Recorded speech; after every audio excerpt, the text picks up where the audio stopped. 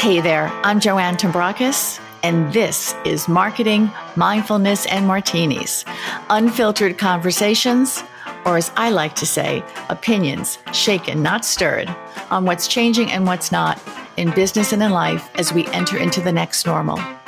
So pour yourself your beverage of choice, and let's get to it. I am not even sure where to start introducing today's guest, as he has such an impressive CV. And as you will see when we get into the conversation, he is what I would call a Renaissance man. He is a global business and marketing leader with over 3 decades of experience in consumer products, leading brand and business strategy for companies that include L'Oreal, Reckitt, and Colgate-Palmolive, where he held positions including worldwide director of global home care and corporate fragrance leader. He is currently an independent business advisor for startups, and he is also the president of the French American Chamber of Commerce. Oh, and in between all of that, he's also one of my NYU colleagues. So welcome to the podcast, Marc Sommelet. I hope I said that correctly. Thank you, Joanne. I'm very impressed, by the way, by the French pronunciation, both of my last name and of L'Oreal. Bravo.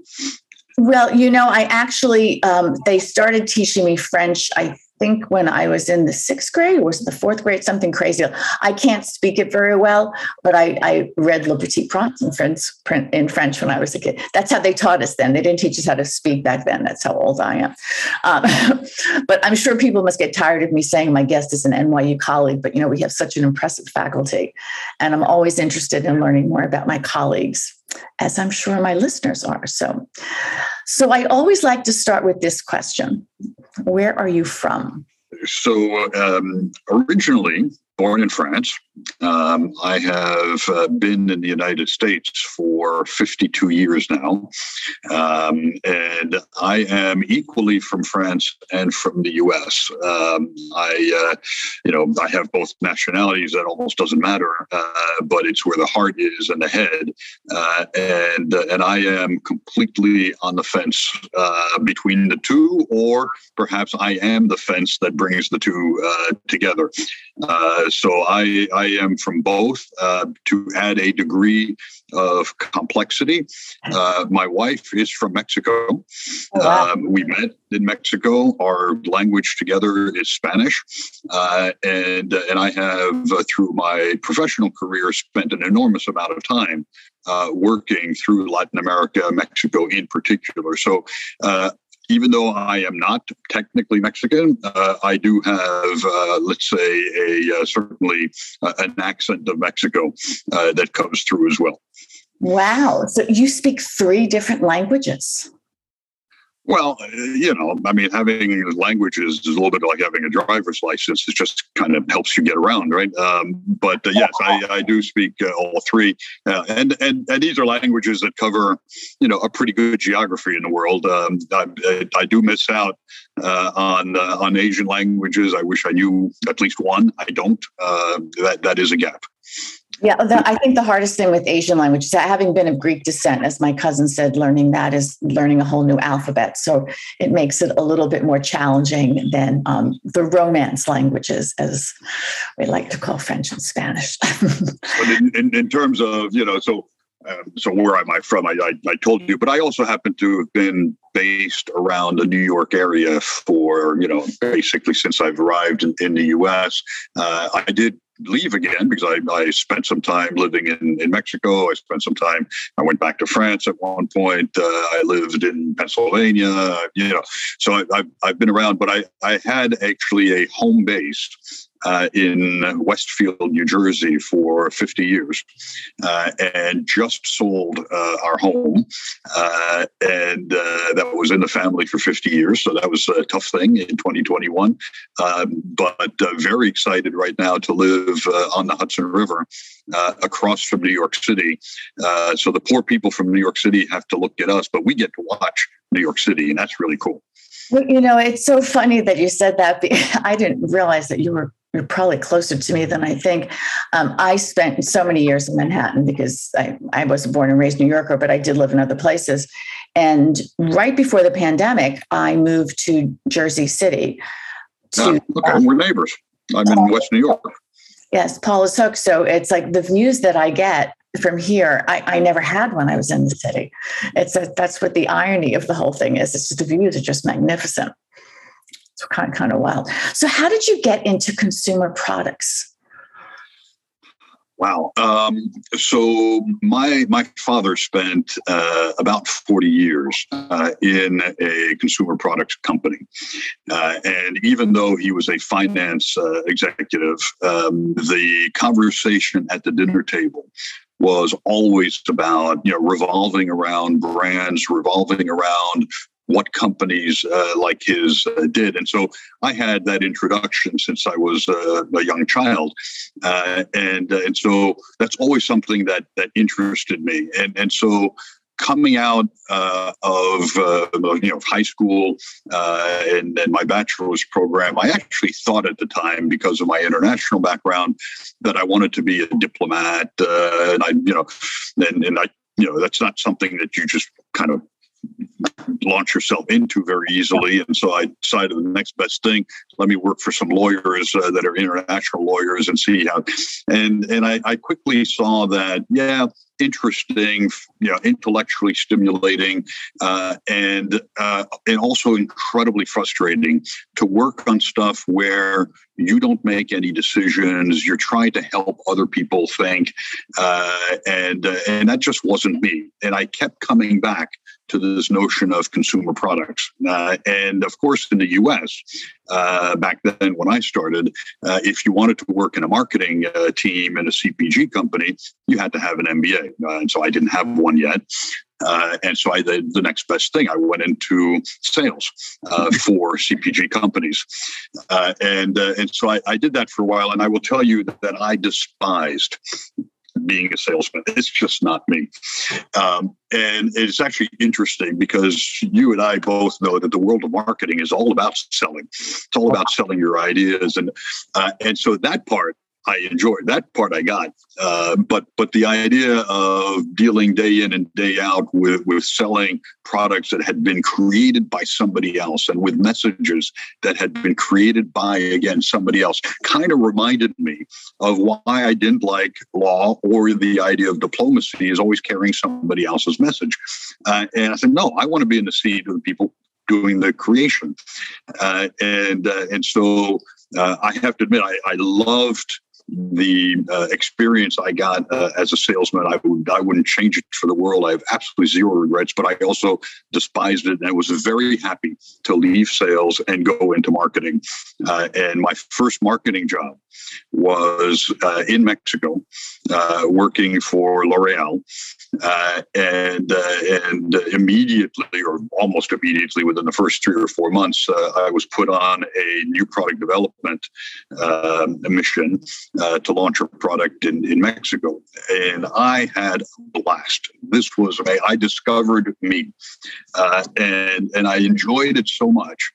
But eventually, decided I should go back. I wanted to go back to the U.S. And of course, I needed my master's. And so I came back to New York, did my master's program at Columbia.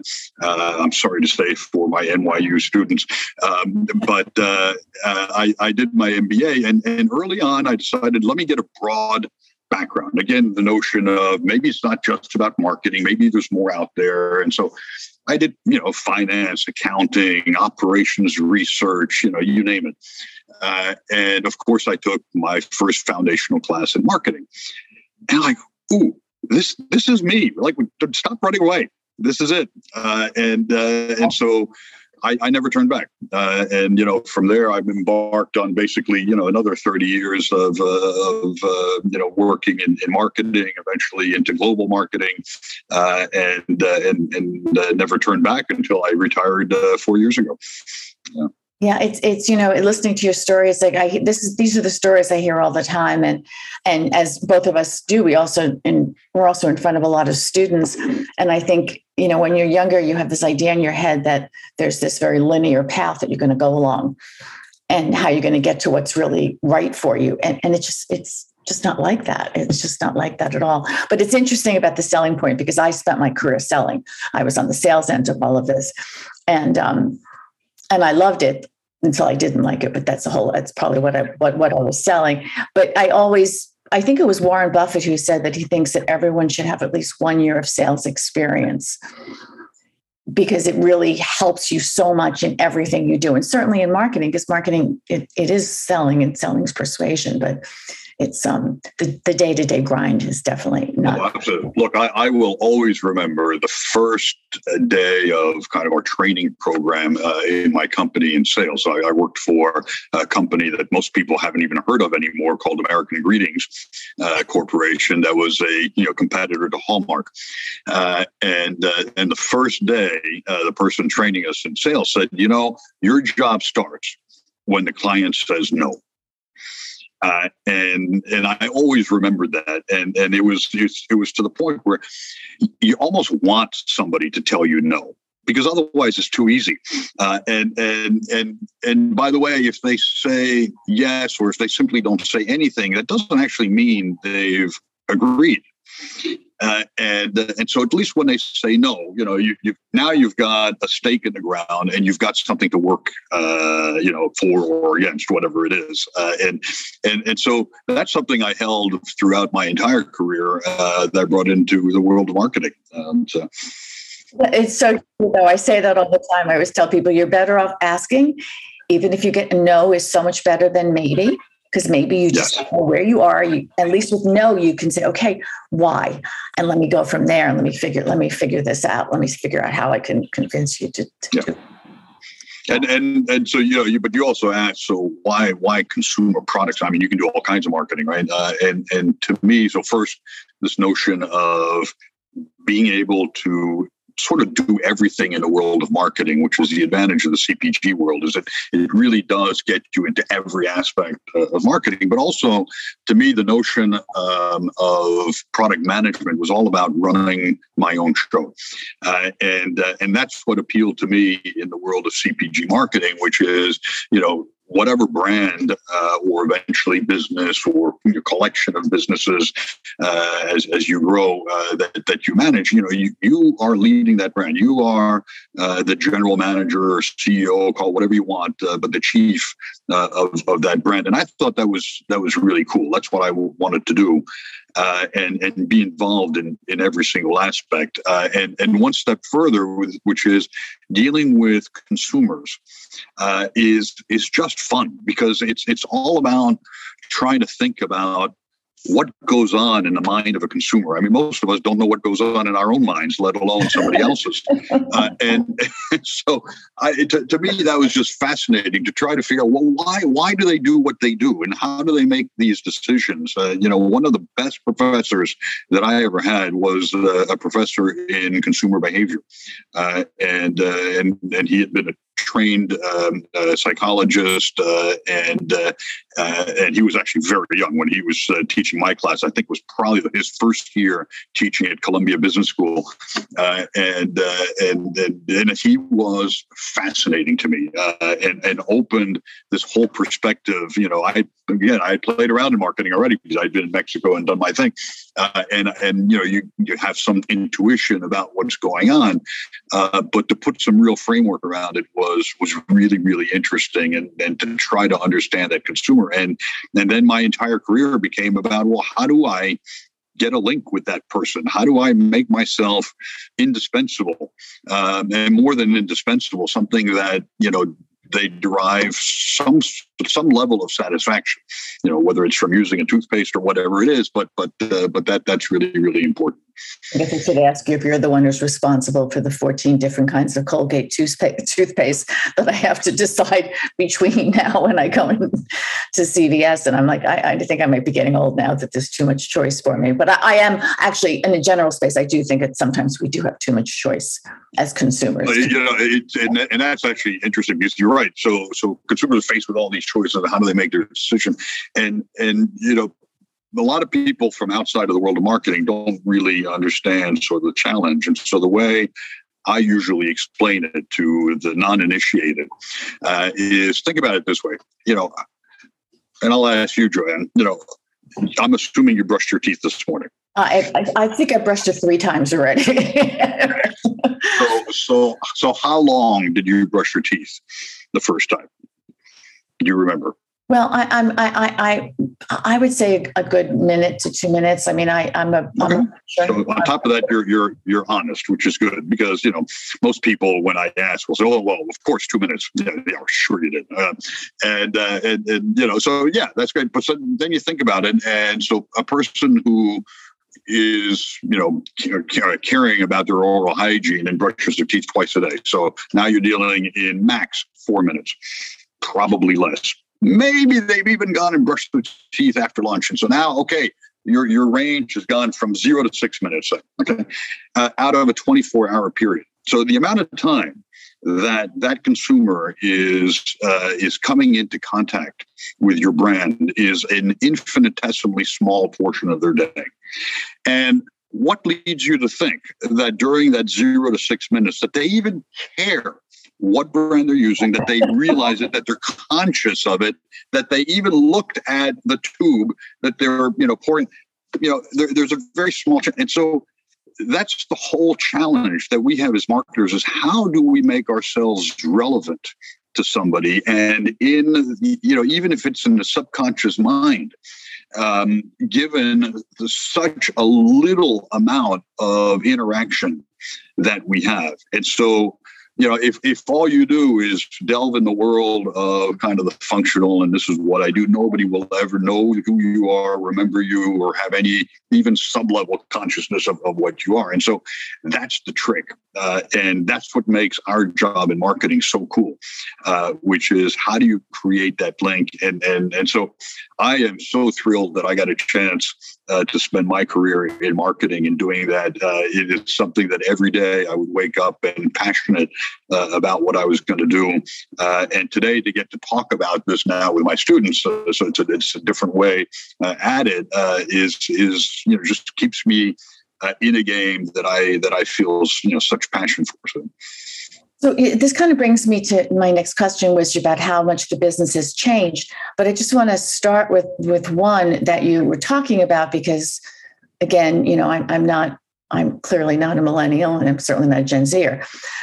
Colgate, and I'm not saying this because you work for Colgate, it happens to be the toothpaste that I like the best. And I make sure that even when I try and figure out which version of Colgate I'm getting anymore. But I know that brand loyalty is something that is much, much harder to achieve anymore, especially with these younger generations. How do you see that? Or what do you think? I don't know that it's ever been easy, but to your point, it just gets harder, either because the amount of options has grown, and it's not just about more brands, it's within the brands.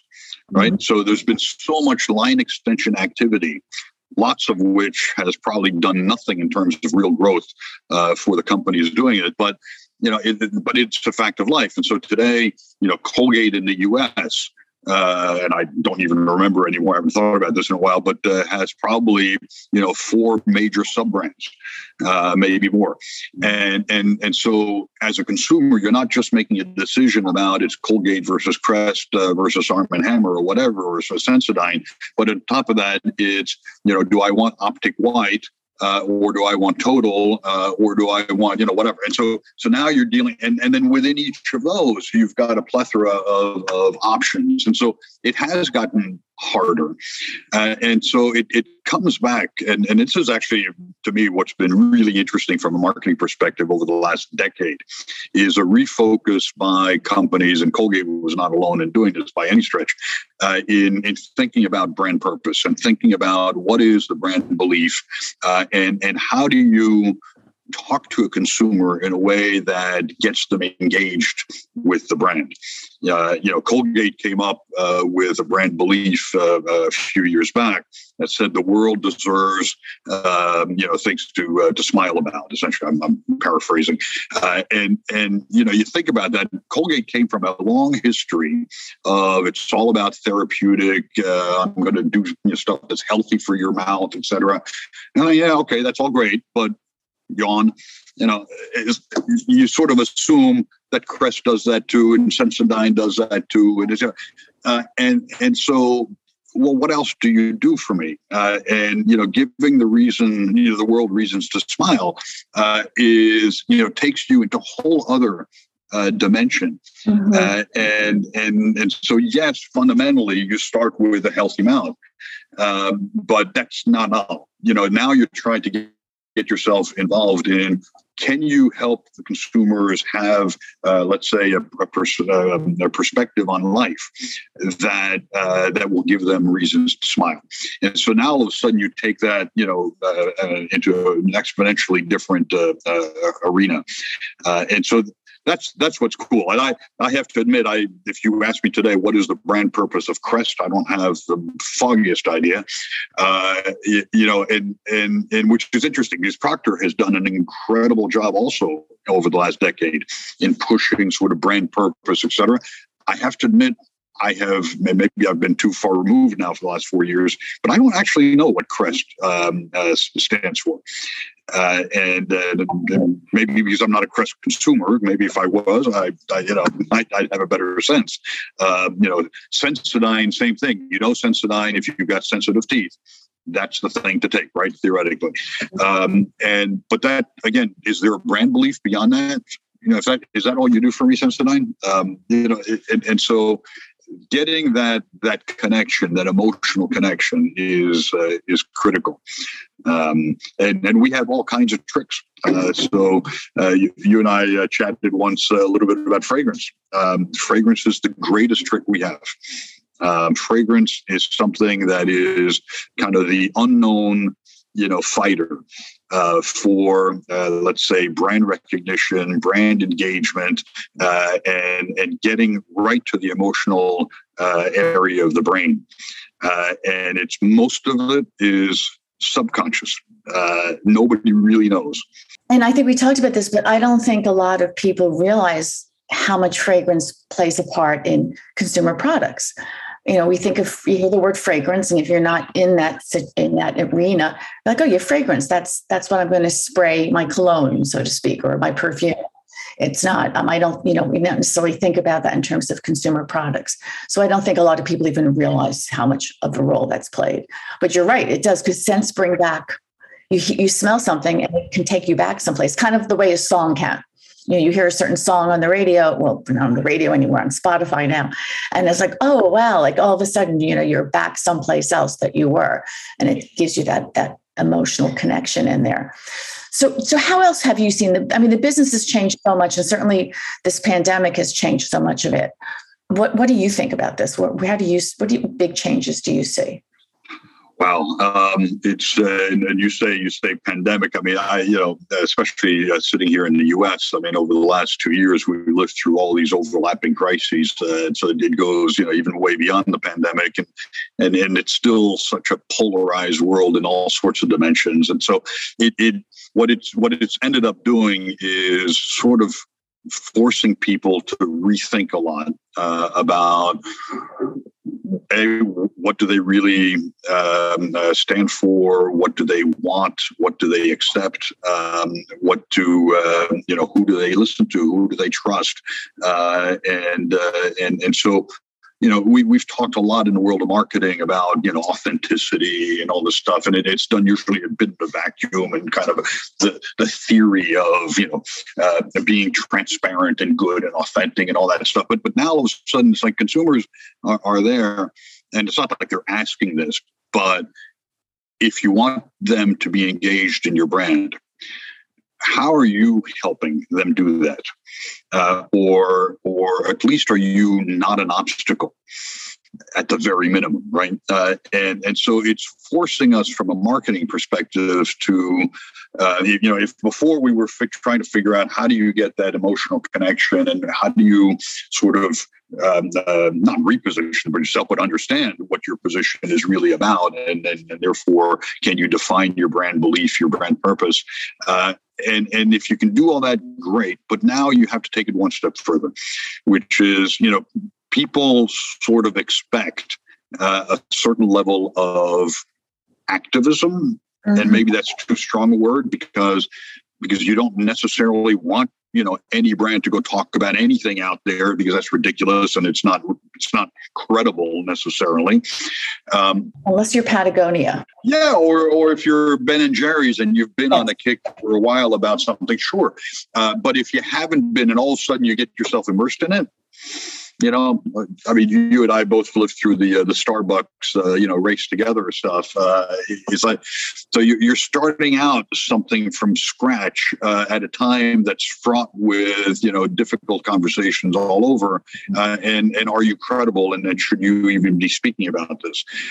And so, anybody from the outside, well, of course, Starbucks. I mean, think about the millions of people every day that engage with Starbucks. It's like, yeah. So you engage with your glass of water several times a day. You expect your water to be making a comment about, so so activism is on many different levels, but purely from a brand marketing perspective, one has to really think twice before, and I'm not saying you shouldn't delve into stuff, but you have to think about what is most relevant and what can you talk about from a point of credibility. Now, there's a different aspect, which is, so those of us who work in marketing, and we all have opinions and we all have, our point of view on what's happening and what's going on around us and all that. We have our own values. And I remember when I first started working in marketing, I was basically, wasn't told, but it was expected, you keep your thoughts and your values inside your head. We are not interested. You're here to do your job. Do your job. And yet you were like, but I want to say something, right? But you couldn't. And if you wanted to keep your job, you just didn't do that, right? Today, it is expected that somebody who's coming in, especially if they're a young millennial or Gen Z, they are not going to keep their thought in their pocket, and they are going to speak. They will say something. If nothing else, they'll speak with their feet, which means that if the environment and the values around them don't work for them, they're gone. And so that level of activism is now a reality amongst all of us. And so clearly COVID, which accelerated just about every possible trend in the world, accelerated this, which is we are all activists in one form or another based on our values and our beliefs. And now we're allowed to talk about it. By the way, there's a lot of divergence out there. I had a really interesting lunch the other day with the CEO of a major French bank. And I asked, because we were talking about their experience through COVID.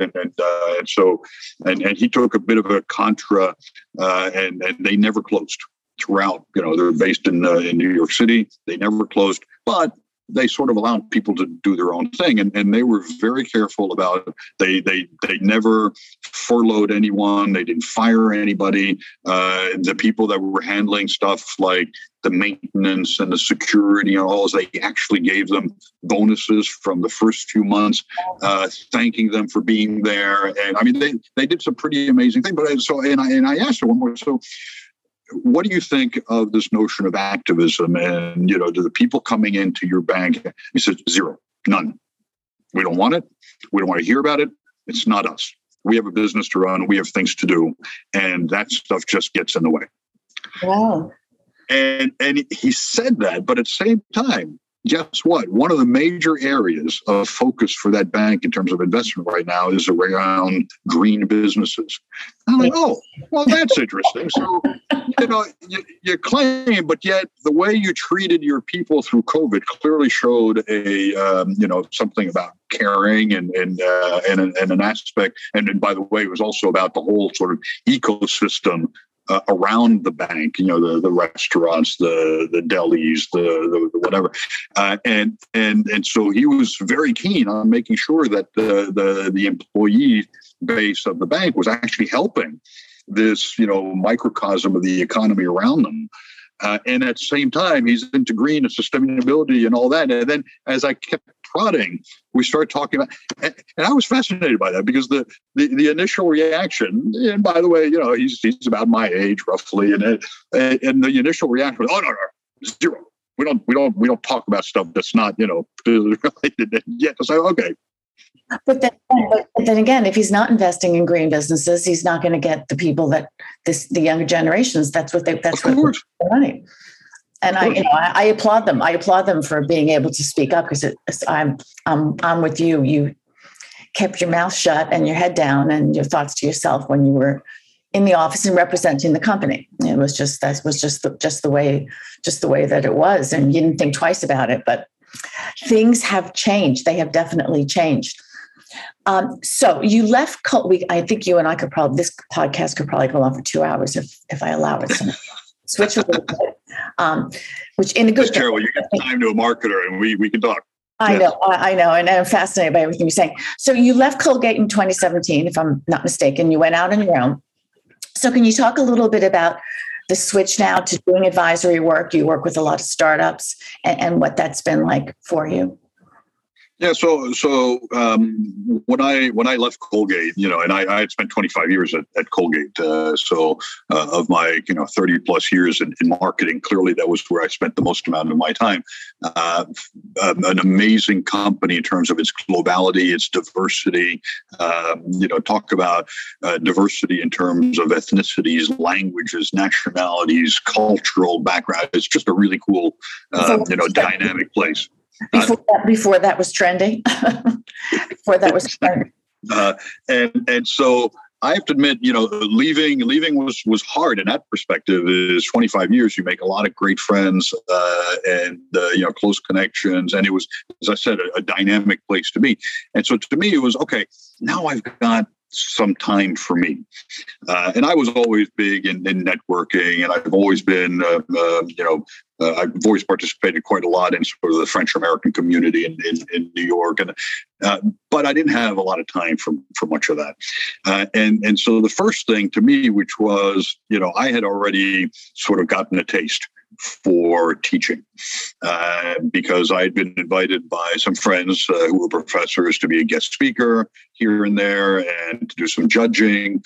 And I just loved that interaction with the students. I thought it was just the coolest thing.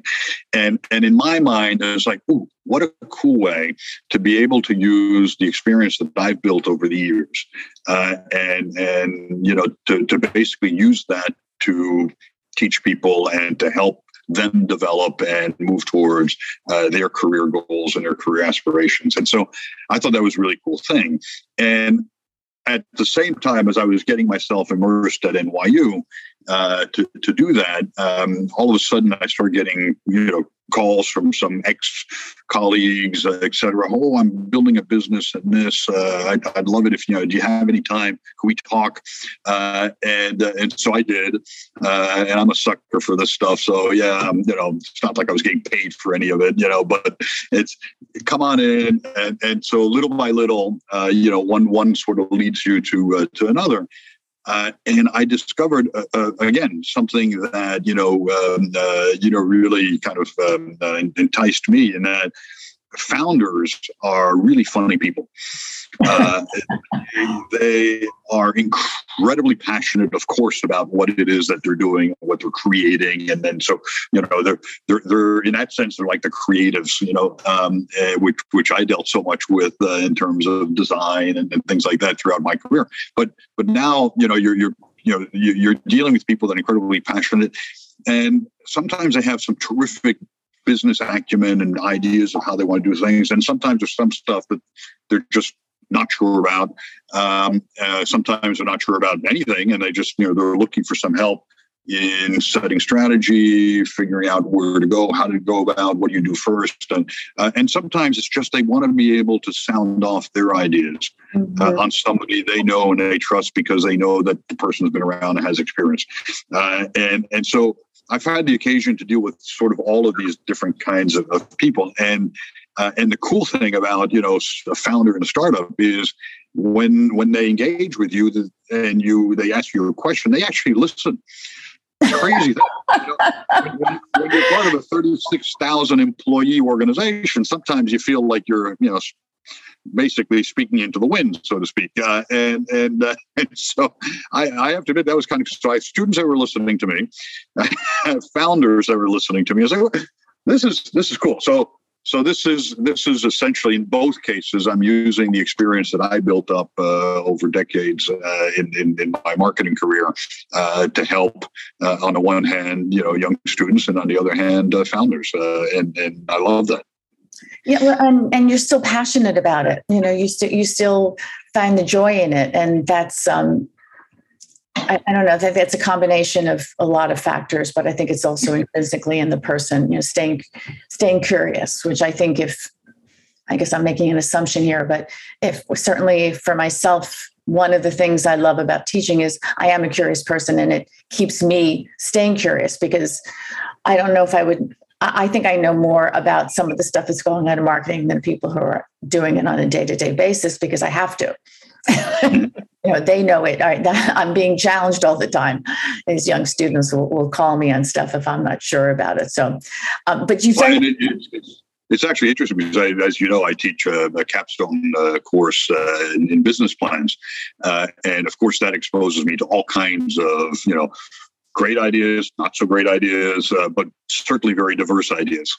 And the interesting thing is it's actually expanded my perspective on businesses. And so when I think about advising startups, that actually has been incredibly helpful, because now all of a sudden it's getting me involved beyond what would have been my normal sort of comfort zone in the world of CPG, regardless of the size, and so that's really cool.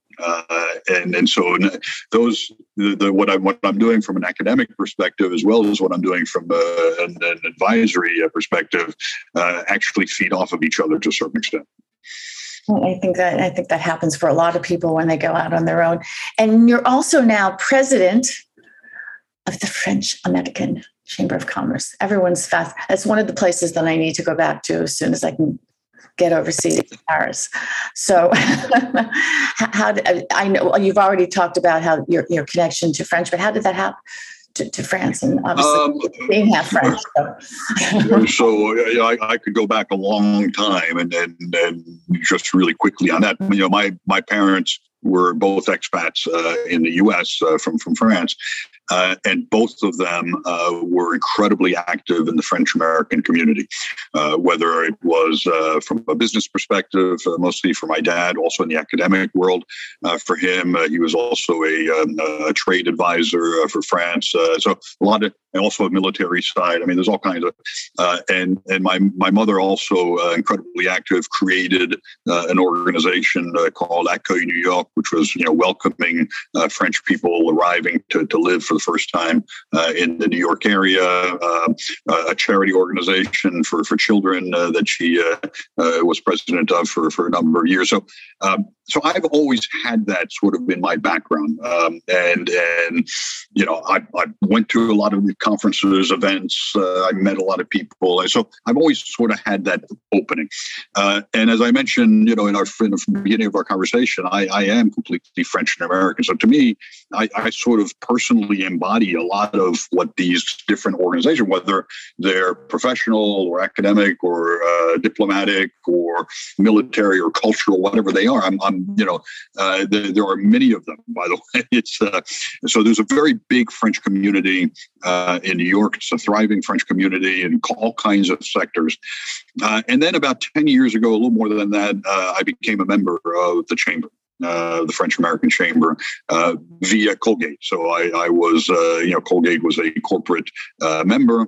And so I was one of the representatives for Colgate.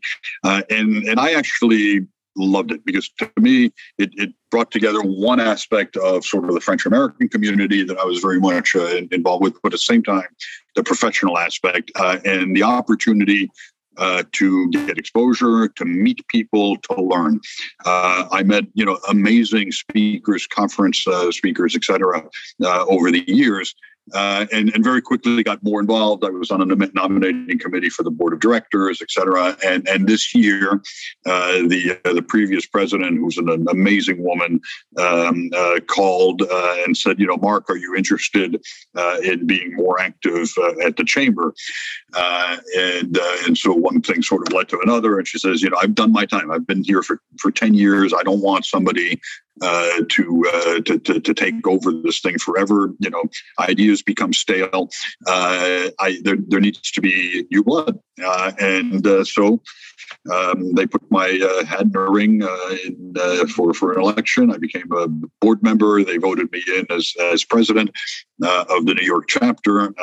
And just 2 months ago, I was elected now president of the Federation of all of the French American chapters across the U.S.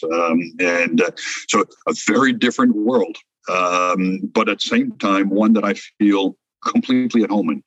I feel that I am of that world, and that world is of me, and so it feels so natural, and at the same time, it's got its challenges. A chamber of commerce, as you'd expect, is all about human connections. So when you can't get in person and you can't meet people, so that's a little hard, right? So it's got its challenges. There is a full-time team. That's an awesome team at the chamber. It's about half what it was pre-pandemic. So that's a huge challenge as well. But I am thrilled. So it's a huge honor that I was given, and I'm thrilled to be part of this French American community. It's now led me to do all kinds of other activities in the French American community because these things, as you expect, sort of snowball. Well, two things are striking me. First, one is that all of this stuff kind of overlaps too that you're doing. There's still an overlap. And the other thing is that earlier you had said when you retired from Colgate, and really I would get rid of that word retire because you just left Colgate. What you were busier than people I know who have one full-time job. So, and I personally don't like the word retire. I think rewire, redefine, whatever it's next. It's just, I know that's just one of my little pet peeves. Okay. So, couple of more things here. Again, I could talk to you for forever, and I don't want to leave without touching on this. So I know martinis is in the title of this podcast, and I did forewarn you that we did not have to drink martinis during the recording because God knows what I would say. I've been drinking water, by the way. I just want you to know. I also happen to love my wine, and I know you have what I would call a passion for wine. In fact, I believe you have several certificates from the Wine and Spirit Education Trust and a wine newsletter. So can you talk a little bit about that? Sure. So I guess I wouldn't be really French. Yeah, I wouldn't be really French if I didn't enjoy wine. But perhaps I enjoy it more than the average, and maybe I'm not sure that that's a great thing from a health perspective. But yes, I do enjoy wine. I'm very passionate about wine, and years ago I started for myself just writing about the wines that I had tasted, and I love to taste all kinds of stuff. So of course I forget what I had tasted. And so that's why I really started to keep kind of tabulating the wines, what ratings I was giving them, et cetera. And of course, my friends who knew about my passion for wine would keep asking me, so what wines have you tried recently? Where? How do I get them, et cetera? And so I had my list already. And so, one thing sort of led to another. And all of a sudden, I'm sending this thing to like 500 people or something. And then it just got to be too much, just too much work. And for a while I gave up, and people would come to me, Mark, did we do something bad? Why aren't you sending us your newsletter? No. I'm not. I don't. And by the way, I kept, I'm still tabulating every wine that I taste, and I still put ratings on. And when I left Colgate, another thing is, what other passions can I pursue more? I would love to do some more work, for example, in the wine business. And the first thing you learn about wine, similar to the fragrance business, by the way, it's people expect people to have been in that business for decades to even just talk to you. And so I said, fine. How about if I go out and do a wine certification? And so WSET, or Wine and Spirits Education Trust, is a British organization. And it's a bit of a parallel organization to the Court of Master Sommelier, with the difference that, if you do the Court of Master Sommelier, it's really to become a sommelier. And so that's a whole other, that's another, level of professionalism that I'm definitely not there. But WSET offers that, so you can take it all the way through a diploma, which essentially means you become a sommelier, but you can do one step below, which is what I've done, which is a professional certification in wine, which now all of a sudden opens doors. So when people are, oh, you're marketing executive, blah, blah, blah, I love your background. Have you ever worked in wine? No. And so, oh, but you have a level 3 in WSET. Oh, we can talk. And so it's essentially, it started sort of that way. But boy, when I did level 1, it's like, oh, this is cool, but it's a bit of amateurish. And level 2 was like, ooh, this is getting hard, but I love this. And then my wife sort of prodded me along, saying, you can't stop there. You got to do level 3. And so I got involved. Of course, that started right at the beginning of the pandemic. And so that threw a whole monkey wrench and so what should have been, a 5 months process ended up being about a 12 months process. But it was fascinating. And so I am very passionate about the world of wine. Every occasion I have, when traveling, to go to different wine regions is cool. My eldest daughter got married this past summer. I took her and her new family, as well as our other daughter and my wife, through the Champagne region of France. And somebody has to do it. So this is a big, huge hobby for me. Love it. I'm very passionate about the topic. I happened to meet with one of my co-students in the level 3 yesterday, and we tasted 4 different wines, and really enjoyed talking about them and describing them. And by the way, going back to something we said earlier, even within the world of wine, far ahead of your capacity to taste and what that tells you, it's all about smelling. So I come back to fragrance, and that is, your capacity, intellectually and subconsciously, to relate with things is so much better from an olfactive perspective than on the palate. So it's really cool. Really cool. Wow. So one more question, and then I'll do my little lightning round, just to kind of go back to this pandemic, because we've mentioned it so many times, because it has affected everyone. It's changed so much for everyone. What has it meant for you personally? So first of all, last year in the summer of 2020 was the first time in 45 years that I had not gone to our home in Brittany on the coast of France, and gotten together with my family, my mom, etc. One of my last grandfather passed away in the middle of the pandemic, not from COVID, but we couldn't be there. So obviously a lot of tough. We lost some friends.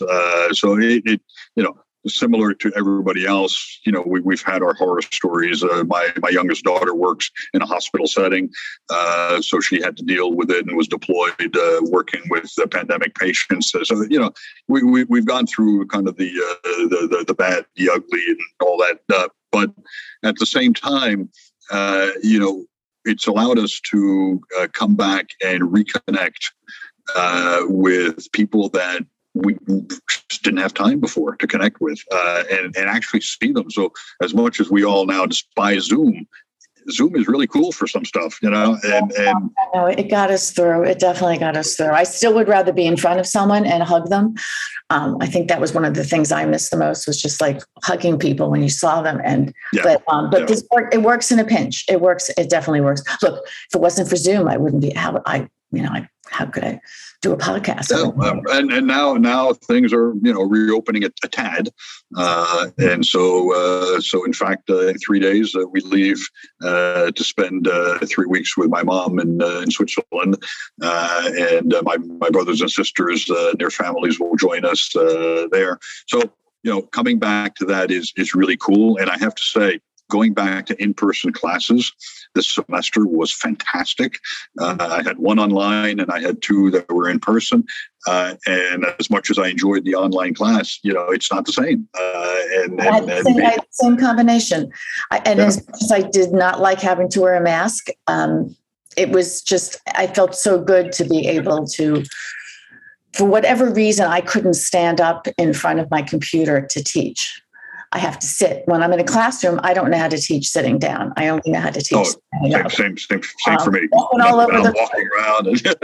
And I have had several students who had me online and then had me in person. And I said, and they noticed the difference. They said, you're pretty energetic in front of the computer, but it's like, all over the place. So yes, I couldn't agree with you more on that.